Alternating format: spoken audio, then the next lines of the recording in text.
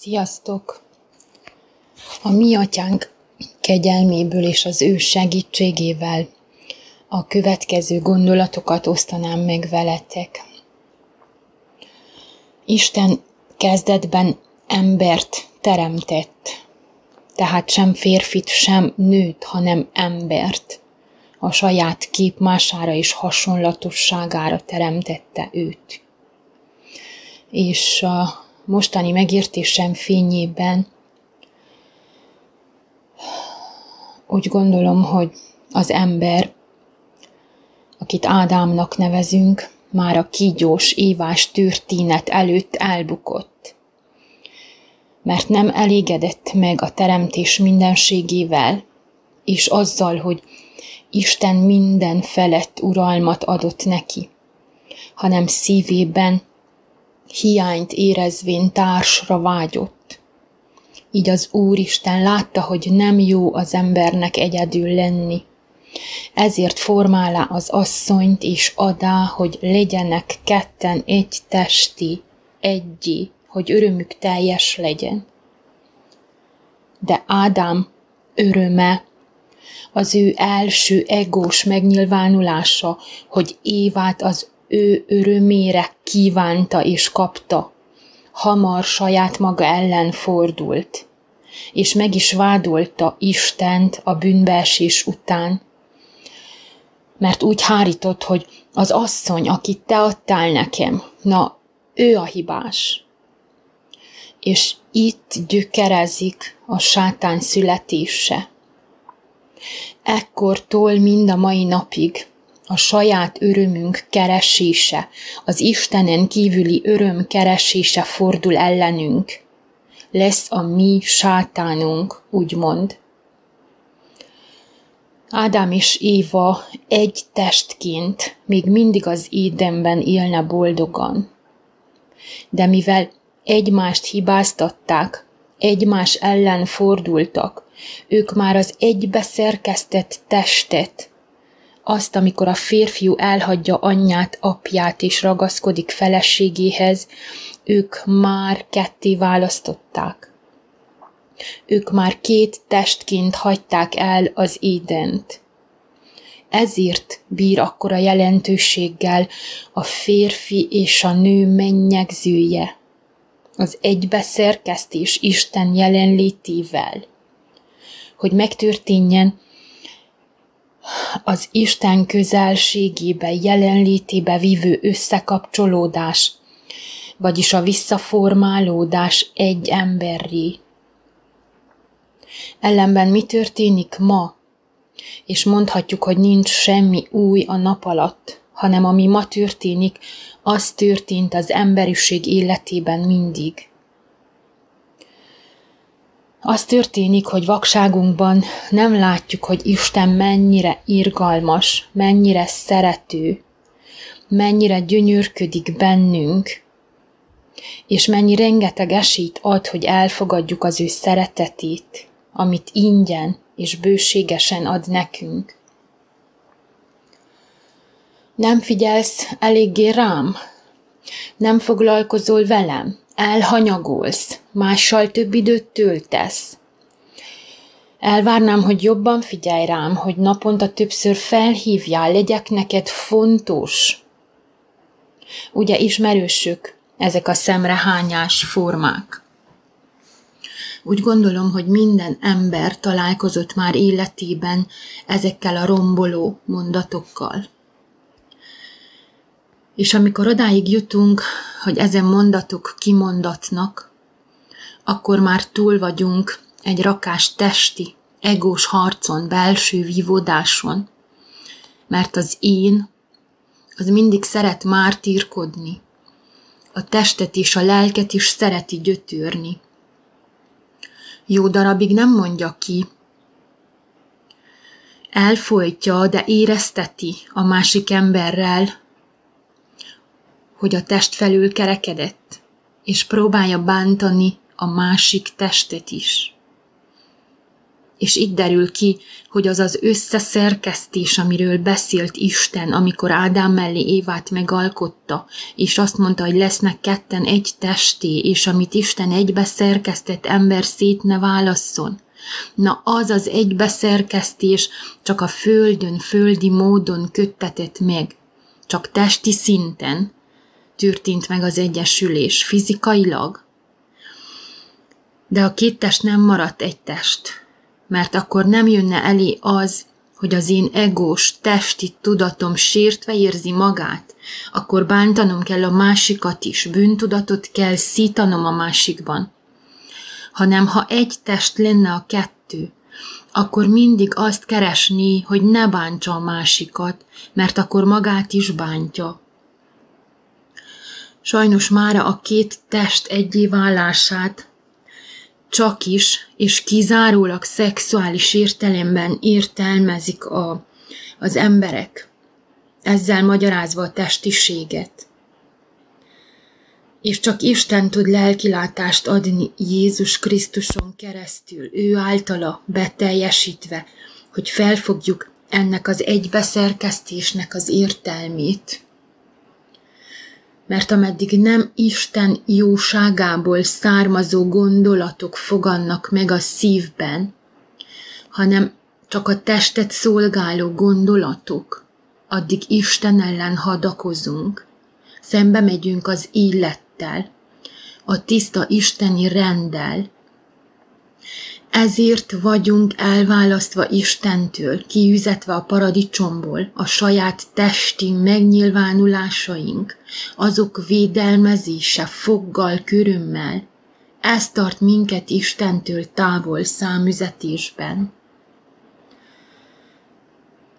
A testi gondolkodás éltetői, a sértődékenység, az elvárások, a játszmák, a számító gondolkodás, az én sajnálata, sajnáltatása, az önigazolás, a féltékenység, az uralkodási vágy, a sebeink nyalogatása, és lehetne sorolni reggelig.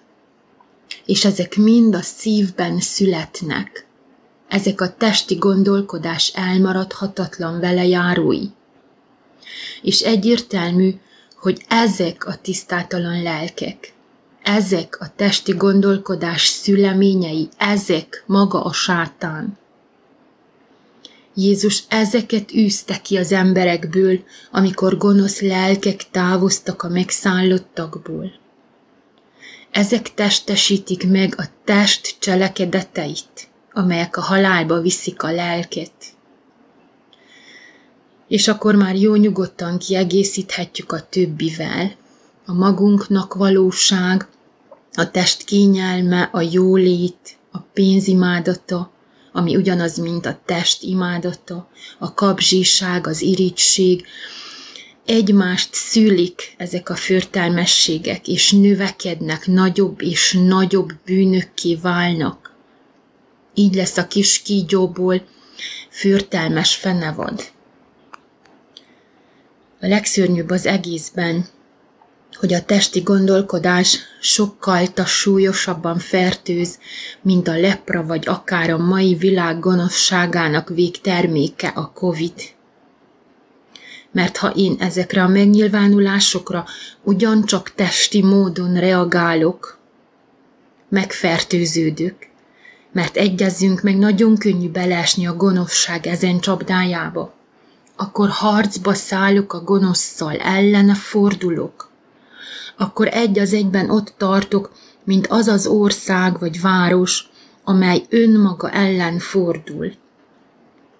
Gonosz lelket, gonosz lélek segítségével nem lehet kiűzni, mert meghasonlik önmagával, és elpusztul, elkárhozik mindkettő.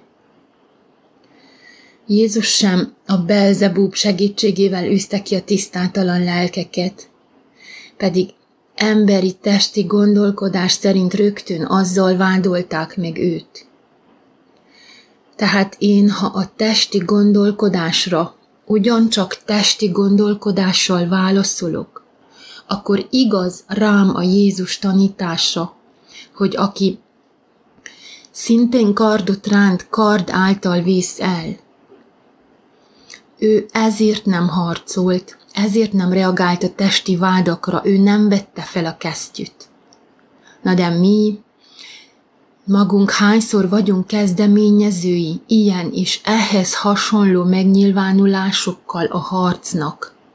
Vagy hányszor válaszolunk ugyanazokkal a testi fegyverekkel, amelyekkel minket támadnak? Ha te egy másik embertől várod a boldogságot, vagyis kívülről, a világtól várod azt, soha nem fogod megkapni. A másik ember ugyanolyan gyarló, ugyanolyan esendő. Ezért adta Isten, hogy a két test legyen egy testi, hogy ne egymás ellen harcoljanak, hogy ne legyen meghasonlás. Mert ha a másiktól várod a teljesség érzetet, akkor már birtokolni akarsz, irányítani akarsz, beskatujázod a másikat, de saját magadat is. Így hozzunk ítéletet saját magunkra. Így kezdünk el ismét törvénykezni. Így esünk vissza a testbe, és amit Jézus Krisztus elkezdett bennünk lélekben, mi testben, saját erőlködésből, törvényből akarjuk befejezni. Így kötözöm meg elsősorban saját magamat. Rabja leszek a saját elvárásaimnak. És ami kicsiben, két ember között elkezdődik, az kivetítődik a világra. Fürtelmes fenevaddá egyesül, és akkor már érthető, miért kell megsemmisülnie a világnak, mert hiszen önmagával meghasonlott, így Isten törvénye szerint elpusztul. Az, hogy én a testi gondolkodásnak engedelmeskedek, az már egy vallás. Az az én megvallásom, az én elképzelésem. Hát akkor egyértelmű, hogy a rengeteg sok vallás a világban, az mind egy-egy földi, világi, testi elképzelés, és Istennel, az ő rendeletével, az rend életével szembe menő szellemiség. És a vallások közös megnyilvánulása, hogy megvédik a testet, simogatják az egót is, összefogásra hívják az embertömegeket, hogy együtt harcoljanak egy külső ellenséggel, ami valójában mindenkiben belül van. Mindenhol keressük az ellenséget, mindenkire ráfogjuk, hogy ő az okozója, csak éppen magunkba nem tekintünk. És a legkézenfekvőbb, a hozzám legközelebb álló emberre rávetíteni az én belső nyomorúságomat, attól követelni az örömet, a boldogságot, és így egy külső ellenséget létrehozni. Ám senki sem szeret ellenségként létezni, azzal a tudattal, hogy ő a felelős a belső ürességért, a nyugtalanságért. Ezért kapóra jön a vallás, mert az mindkét testet megkíméli, mindkettőt felmenti, úgymond feloldozza a teher alól, mert a sátánra, mint külső ellenségre hárítja az egészet. És gondoljunk bele egy kicsit, ha elfogadjuk a sátánt, mint külső létező ellenséget, és azt űzzük és harcolunk ellene, akkor igazából Istent vádoljuk, Isten ellen harcolunk. Mert megvádoljuk, hogy milyen Isten az, amely közénk enged egy ilyen fürtelmes, mindent aláásó, alattomos lényt, aki tönkreteszi az életünket. Amúgy azért olyan népszerűek a vallások, azért bővölködnek, azért virágoznak, mert mindezt elhitetik és kötözve tartják az embereket. De ugyancsak ezért vannak tele betegségekkel, félelmekkel, anyagiassággal, és sorolhatnám. Habár teszik mindezt a Biblia és Jézus és Isten nevében. És a legfájóbb az, hogy még a Bibliát, Isten szavát és Jézus tanításait is kisajátították maguknak, ráépítve a fürtelmességet, a nagy Babilont, aminek megérett a pusztulása. Emberek, az utolsó hívásokat halljátok. Ne a sátánra mutogassatok, ne a papok szavain csüngjetek, ne a Covidot, a politikusokat, meg a multikat hibáztassátok, meg mindenki mást, mert mind-mind a bennünk lévő gonoszságnak a szüleményei, a tükrei ezek. Azt tükrözik nekünk, azt mutatják meg, amik mi vagyunk.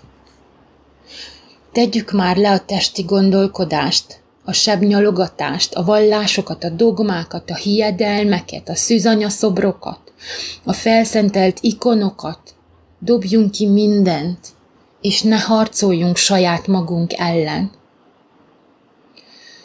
Azt írja a Jelenések könyve, hogy csak az marad meg, aki megtartja az Isten parancsolatait és a Jézus Krisztus hitét. A többi lélek elpusztul. Isten parancsolata egyszerű. Ugye szeresd Uradat, Istenedet teljes lényedből, és szeresd embertársadat úgy, mint magadat.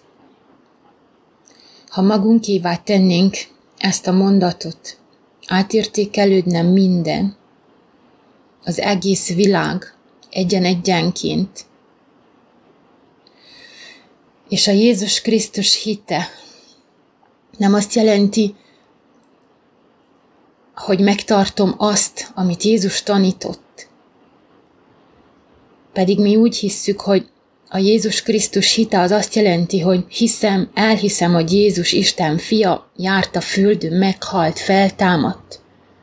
De nekem még mindig bajom van az ördögökkel, meg a szomszédokkal, a férjemmel, a feleségemmel, meg mindenkivel, mert hát engem senki sem ért meg, mert hát engem mindenki csak kihasznál, és én szegény, hogy kell sajnáljam magamat. De hát nem baj, mert majd eljön Jézus, elviszen magával, és akkor ő megvigasztal, igazat ad majd nekem, és megsimogatja az egómat. Sajnos sokan ezekkel a jelszavakkal, ezzel a hittel menetelünk bele a pokolba. Akkor mi is a Jézus Krisztus hite?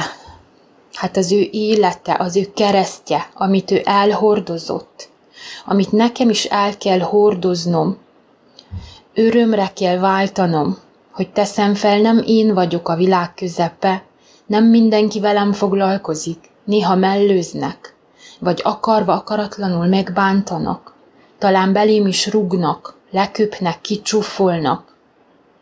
De itt van a szentek békességes tűrése. Nem a Toldi Miklós féle tűrés, hogy tűrte Miklós, tűrte, ameddig tűrhette.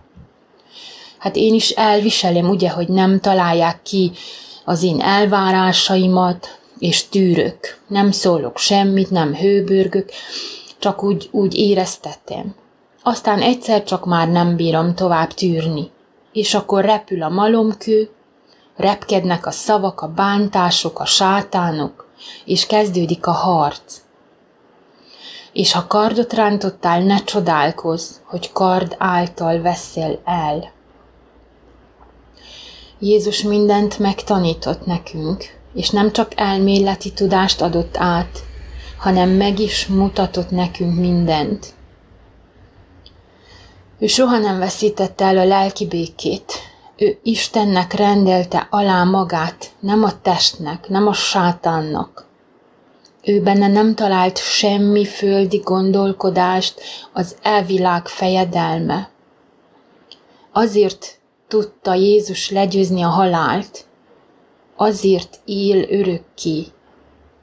Mi vajon le tudjuk győzni a halált, ha naponta sérült egóval 25 litániát elmondunk, meg nem tudom hány oldalt elolvasunk a Bibliából, és közben kötözve tartjuk saját magunkat a test sérelmeitől születő gondolatainkkal?